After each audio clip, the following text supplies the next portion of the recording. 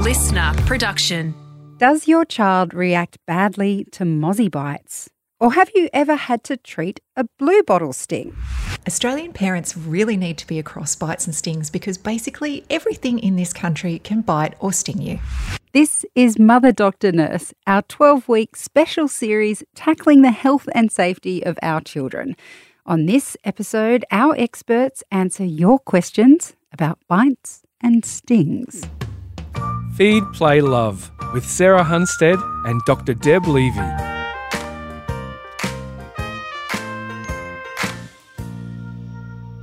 When my son was small, mozzie bites would swell to the size of a 20-cent coin.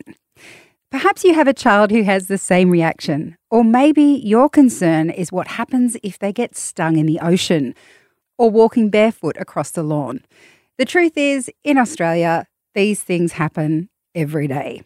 In this episode of Mother Doctor Nurse, paediatrician Dr. Deb Levy and paediatric nurse Sarah Hunstead are answering all of your questions on bites and stings. Sarah, Deb, welcome. Hello. Thank you. Hi. Let's get stuck into this because, yes, Australia is a country where we come across these things all the time. And our first question comes from Rachel, who says, which jellyfish stings require vinegar and which should you not use vinegar? Why are they different? I didn't even know this was a thing. It's a thing. I think I might be a little bit more excited than I should be about this episode.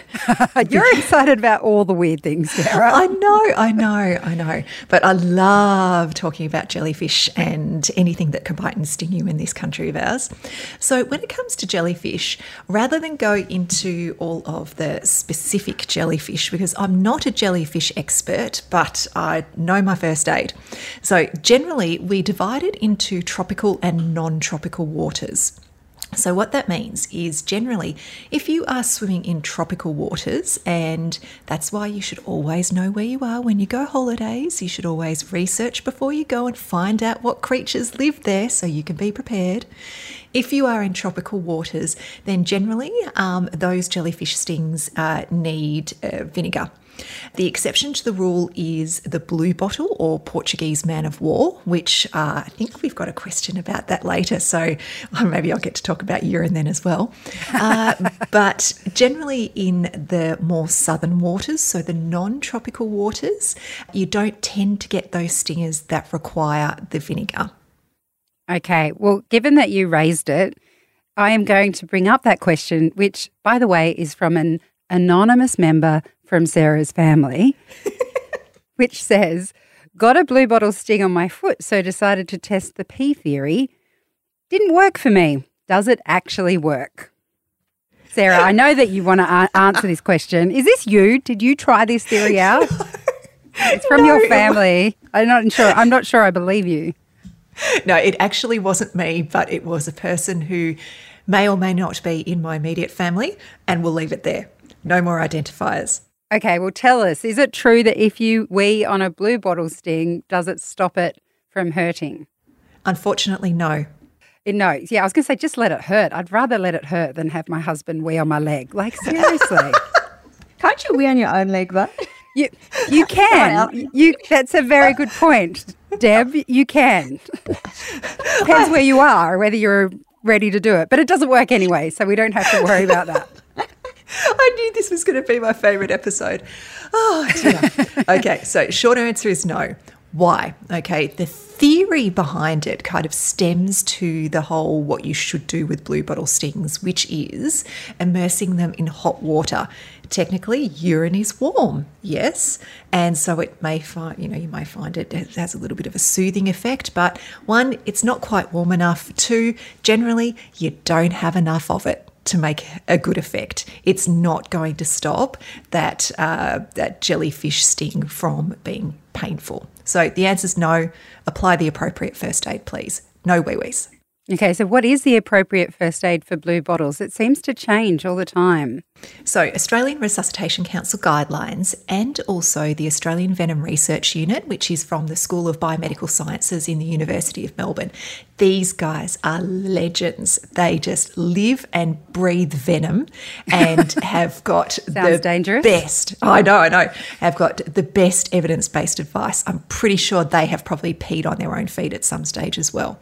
So, what you need to do, ideally, first of all, you are going to rinse off the stung area with copious amounts of seawater. So not fresh water, seawater.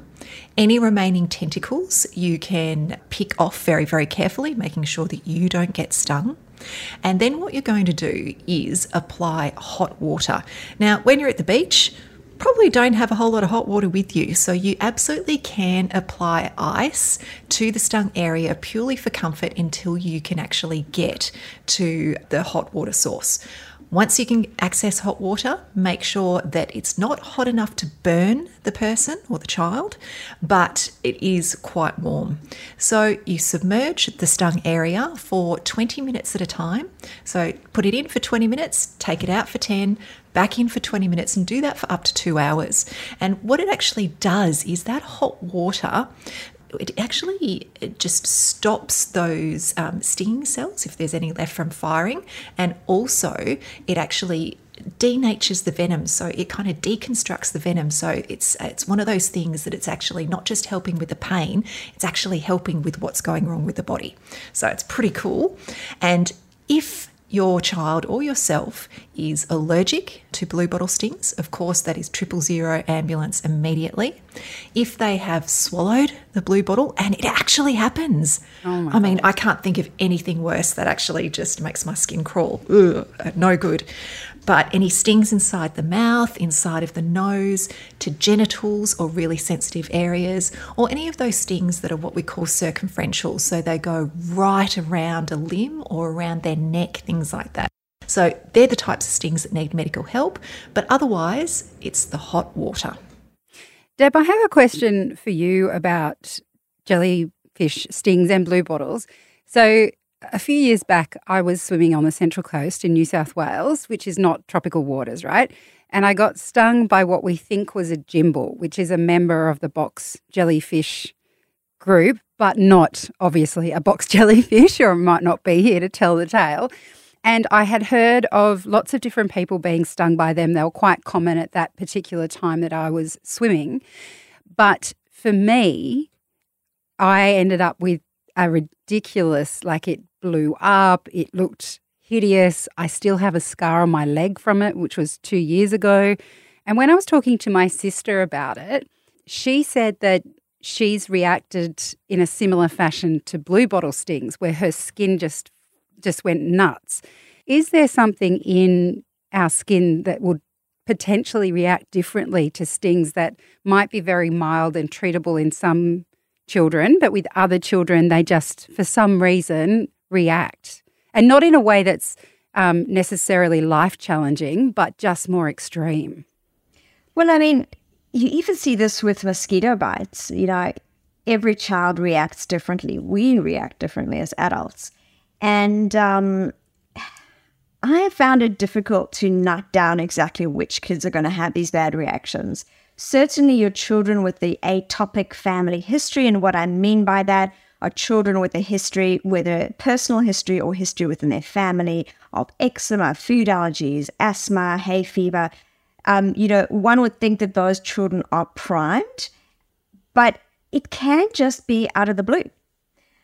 And if I look at my family, I have 2 children, it's myself and my husband. My one daughter reacts terribly to mosquito bites, but no one else does. So, although interestingly, I did as a child, but I've outgrown it. So I think that there's a lot out there that we go, well, we don't really know why, and which I think brings us to the importance of, knowing how to prevent these bites and stings as best we can. And then how to effectively manage them. Okay, well, we'll get on to prevention in a minute, but I just think this is worth following on with a question from Corey about the mosquito stings. Corey says, my 2-year-old reacts terribly to mozzie bites. They swell up and have yellow in them. 1, do we need to get her seen, or is this just how some people react? And 2, how can we prevent and treat the bites? So let's start with 1. Deb, if it swells up and has yellow in it, is that something that needs to be treated by a GP? Look, not necessarily. I think that it's very common for children to have a local reaction to a bite. In other words, the mosquito bites, I'll go backwards a little bit and explain exactly how the reaction happens, just because that helps also with knowing how to effectively treat it. And when mosquitoes bite, they actually drool some of their saliva onto the skin. And I know, pretty gross. And it's the reaction to that mosquito's saliva that we're seeing. That's what causes the itch, and that's also what your child can react to locally.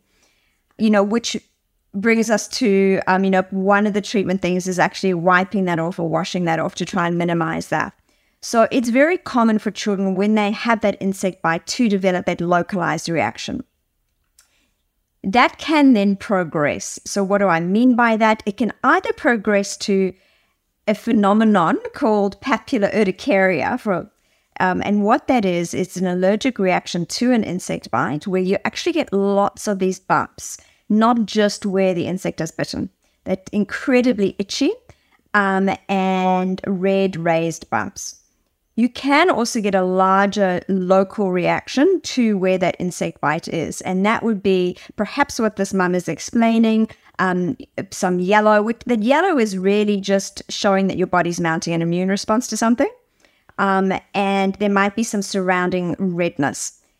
It's very important to monitor that. So the tip that Sarah and I always give families with bites is go and get a felt tip pen or a Sharpie and draw around the area. The reason being that we can then monitor if that redness is spreading. If the redness is spreading, we are more concerned. So I think those would be some of the things that I would recommend watching out for in terms of encouraging you then to go and seek medical care. And in terms of treatment, we'll get to the prevention in a minute, but in terms of treatment, I know I'm a parent with primary school age children. I've tried all the things under the sun. I know what works for my kids. The 2 kind of things I see available for these sorts of bites are either, good old-fashioned calamine lotion, which I haven't used in years, or something that has a gel that's kind of cooling. And sometimes I've seen those sorts of gels or creams with an antiseptic in it. Do you have a preference for what you would use on a bite? Or let's stay with mozzie bites. Obviously, stings are a bit different. Yeah. I'm pausing because there are actually quite a few things you can do. And first of all, I guess the question is, well, why are we doing anything? It's to make our child feel better in terms of the itch. So really, we're trying to control the itch, not only for our child's discomfort, which is incredibly valid, but also because scratching a bite can mean that that skin then becomes broken, which then can become secondarily infected with a bacteria and go on to something like cellulitis or, a more significant infection of the skin. So I guess that's the why we're doing it. Then on to the what can we do. There are topical things and then there are oral things. So the topical things can be something as simple as a cool compress. So something cool is going to help not only decrease any inflammation that's there, but it can also numb the area a little bit. So apply something cool. The other part is all the creams and lotions and potions you can get. I do think it is a little bit of trial and error, and you will find the ones that work. I found the one that's worked for my kids. And what is the one that works for your kids? If you mentioned brand name, Siobhan, I'm very sorry. I can't actually mention brand name. As a pediatrician, you can't. I can't. But I will say that it's an Australian product and you can pretty much get it everywhere. When you put it on the skin, it goes white, but it's not calamine lotion, which actually I don't think works very well. So it can be something that's purely for the itch. It can be something that's got a steroid in it, which can help with the inflammation. Or you can go down the path of trying to make something yourself and using something like bicarbonate of soda. Yes, the bicarb that you use for baking or cleaning, whatever you use it for in your house, you can make that into a little paste, put that on. Some people swear by honey. I've never tried that. To me, it just falls into the sticky, icky basket, and I'm not. It's also antibacterial, so I guess there's a role for that. So there are a whole lot of topical things you can try. And then moving on to the oral aspect. So I guess this would be for children who have more significant symptoms or multiple bites. And the go-to here for bites would be an antihistamine. Bearing in mind that your child may not be old enough for them. And if they are younger, I would certainly, go under the guidance of your healthcare provider in terms of how much to give and how often you can give, or which one to give as well. Sarah, I know that you talk about there's some really simple ways to prevent bites. One that comes to mind for me that I have experienced even this year is to make sure around your house or where you are that you don't have little pockets of water. Is that one of the ways we can try and reduce the amount of mozzies around our house? Yep, it absolutely is. I actually did this 2 days ago after the rain that we've had in Sydney. I went round the house, and especially down the side of the house where you forget all of your little empty pot plants are, and I turned all of them up, and I even hosed out my bromeliads. I'm a bit of a plant nerd. I love my plants, and because the bromeliads are plants that hold water, and there were heaps of little wrigglers in there. So going around and making sure that your backyard isn't breeding mozzies is really helpful. And of course, mozzies are more active in the early morning and in the evening. So making sure that if you're going outside, that you and your child have got long sleeves, long pants on. There are certain things you can use to repel mozzies as well. And rather than go into that, if you are in an area that there are lots of mosquito-borne diseases, or you are travelling to a place where there are certainly mosquitoes that are carrying lots of diseases that you don't want you or your child getting, I encourage you to go to the Royal Children's Hospital website that goes into all of the different types of mosquito repellents. I will pop a link to that so everybody can have a look.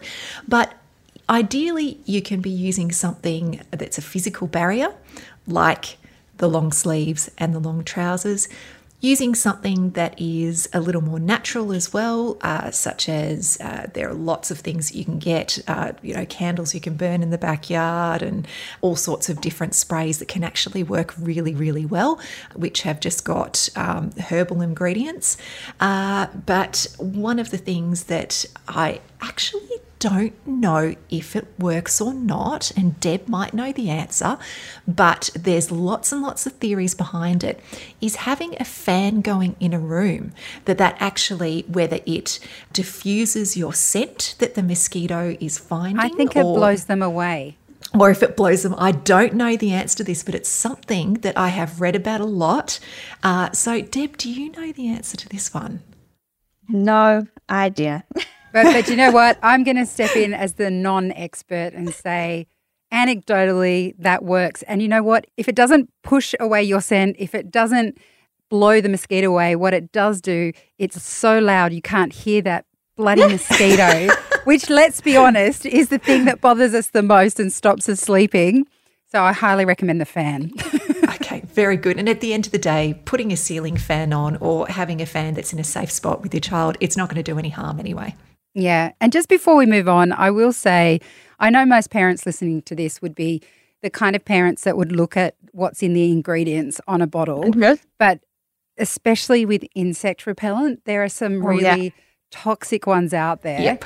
And as a young woman, I went to South America for a long time, and I took a bottle of Rid with me because it was a country with lots of mosquitoes and diseases that come with the mosquitoes. I used that Rid like it was moisturising cream. And it was only after that I looked at the ingredients and thought, oh my God, I've just shortened my life by 20 years. So, just be aware that, of course, there are the ones with natural ingredients, but just check with insect repellents that it's not toxic to your Absolutely. kid. And the thing is, sometimes when you are travelling, especially with little kids, and we did this, we packed up the kids, went round Australia basically in a tent for 3 months, went to places where most of the time the stuff without the toxic ingredients was all we needed. That was it. There were a couple of places that we went where we needed to get the heavy duty stuff out. One, because there were public health warnings in those areas about particular mosquito-borne diseases, and the other stuff wasn't working because it was literally like you would eat mosquitoes when you just inhaled.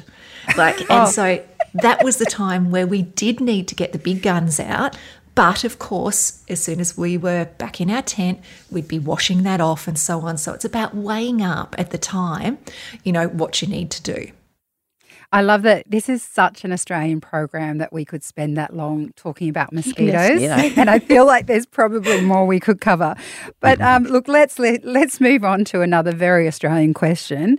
This comes from Ruth. She says, is it true that white-tipped spiders can cause your skin to rot? I have heard it can go away and come back. That I don't even like asking that question. I can tell. Look at Sarah. She's got like sparkles in her eyes. She can't wait to answer this one. Go on, then. Oh, thank you. Well, okay. This is such a controversial question. I love it. So looking at, there's a lot of research that's gone into this, and it's really, really interesting that there is still a bit of a question mark there. So when it comes to whitetails, they've been implicated. I think they got a bit of a bad rap, really, because... Really? Yeah. So the ulceration that I think we're talking about here is necrotizing arachnoidism. And forgive me if I haven't said that correctly. It's a bit of a mouthful. And what it means is that there is breakdown of the skin and ulceration and the tissue kind of around where the spider bite kind of dies. And it's really not a good thing. It's actually, reasonably serious. No, it's not. It's not good. It doesn't sound like a good thing, No. Sarah. So, one of the theories is that whitetail spiders actually do cause redness and blistering around a bite. And it's wondered if that can be mistaken in the general public for ulceration as well. So reports of this might be a little more extreme than what's actually happening.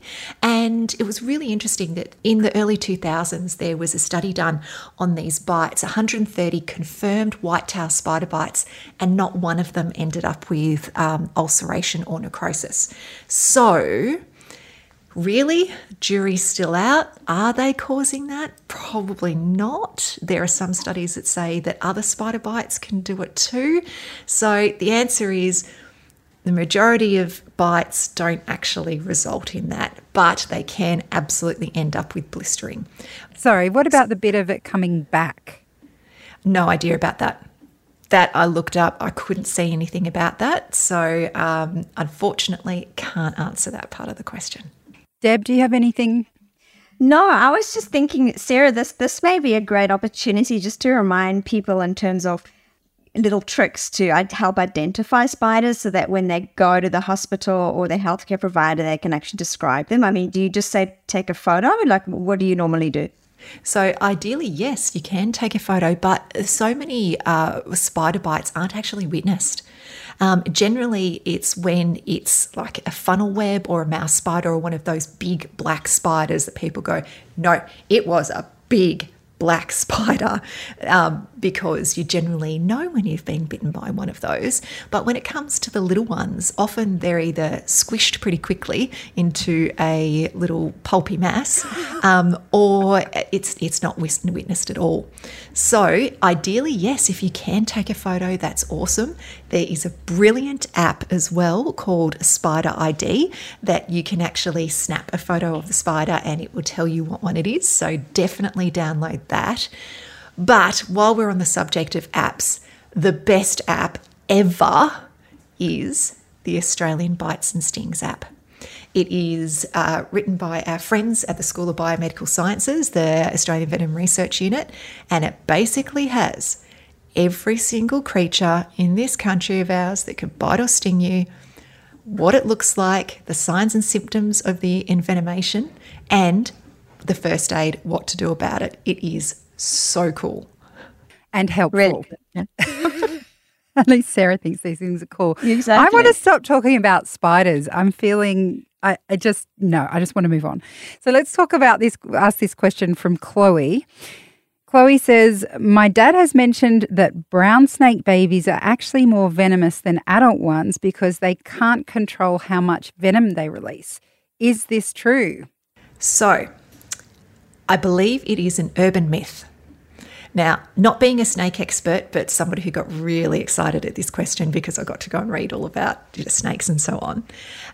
Apparently, this is a myth. The legend is exactly as what Chloe's dad has said, that they can't control how much venom and so therefore more lethal. However, the evidence actually points to the fact that when you think about it, a adult snake has got more venom, it's got larger fangs, and so therefore, in theory, even though it can choose how much venom it is going to give you, so they can do a dry bite, they can, because remember, the idea is that its defense, they don't want to waste this precious venom on you. They just want you to leave, stop bothering them.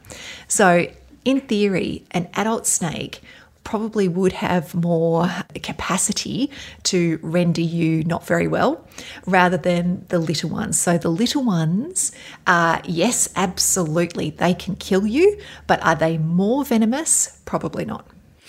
I think a good follow-up question from that one from Chloe is a question from Nick, who says, what is pressure immobilization technique and when to use it? He finds that confusing. Okay. So the pressure immobilization technique is what to do if, 1, you're bitten by a snake or your child's bitten by a snake. 2, that includes sea snakes too, by the way. 2, if they are bitten by a funnel web or other big black spider like a mouse spider or so on. Or they're bitten by a blue-ringed octopus or a cone snail.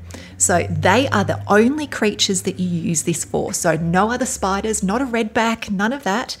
And the idea is that with the venom that comes from these creatures, it gets transferred not through the blood initially like we thought. So I don't know if you remember that it used to be you'd cut the bite side open, you'd suck the venom out, and then you'd tie a big tourniquet around there, hopefully tight enough to stop any blood flow and that the limb would turn blue really quickly. None of that works. What we want to do is we want to compress the lymph system because initially the venom is actually traveling around in the lymph. So the idea is that if we apply pressure to the limb with a bandage and we immobilize the limb so we're not moving around at all, it is going to slow the flow of that venom and buy us time to get help. So a pressure immobilization is a heavyweight bandage. That's the pressure immobilization bandage. You apply it. If you're bitten on a lower limb, from the tips of the toes to the top of the hip, all the way up, no matter where you're bitten. On an upper limb, from the fingers all the way up to the shoulder. And you're going to put that on nice and firm like you would for a sprained ankle or something like that. Then you're going to immobilize it, keep them still, and make sure that help is coming really, really quickly.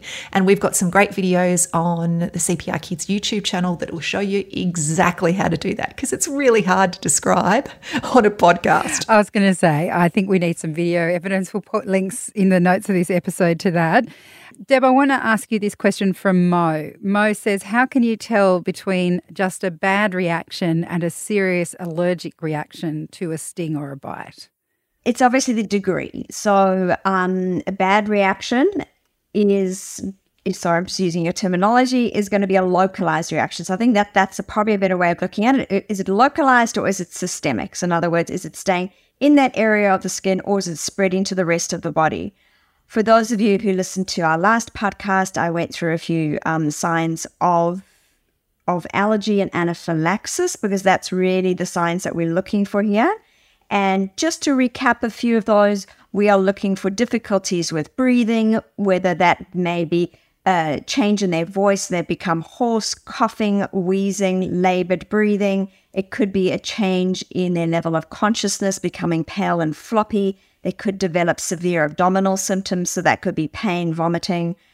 So these are the signs that we're looking for in terms of whether or not they're developing anaphylaxis. It really becomes quite obvious in terms of whether or not your child is going to develop that. Well, ladies, those are all the questions we have. And I have to say, Deb is off for the rest of the season because she's going on holidays. Oh, yeah? Which is very exciting for Deb. We will miss you, but thank you so much for all of that input over this season of Mother Doctor Nurse, and we'll see you when you come back. Great, yes. But otherwise, thank you both for your answers this episode. Oh, it's been lots of fun. Thank you. That was Sarah Hunstead and Deb Levy. As I mentioned, Deb is away now for the rest of this season. However, Sarah is back next week and she is dying to answer all your questions about vomiting and diarrhea. That's just the kind of girl she is. I don't think I need to elaborate. If you've got a question, you know who you are, and you can email us at feedplaylove@sca.com.au. See you soon.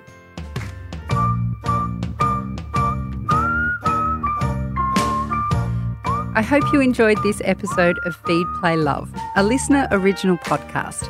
If there's something you'd like to learn more about, email me at feedplaylove@sca.com.au. I'd love to hear from you. For more great kids and parenting podcasts, check out the Listener app and don't forget to follow us. I'm Siobhan Hunt. See you next time.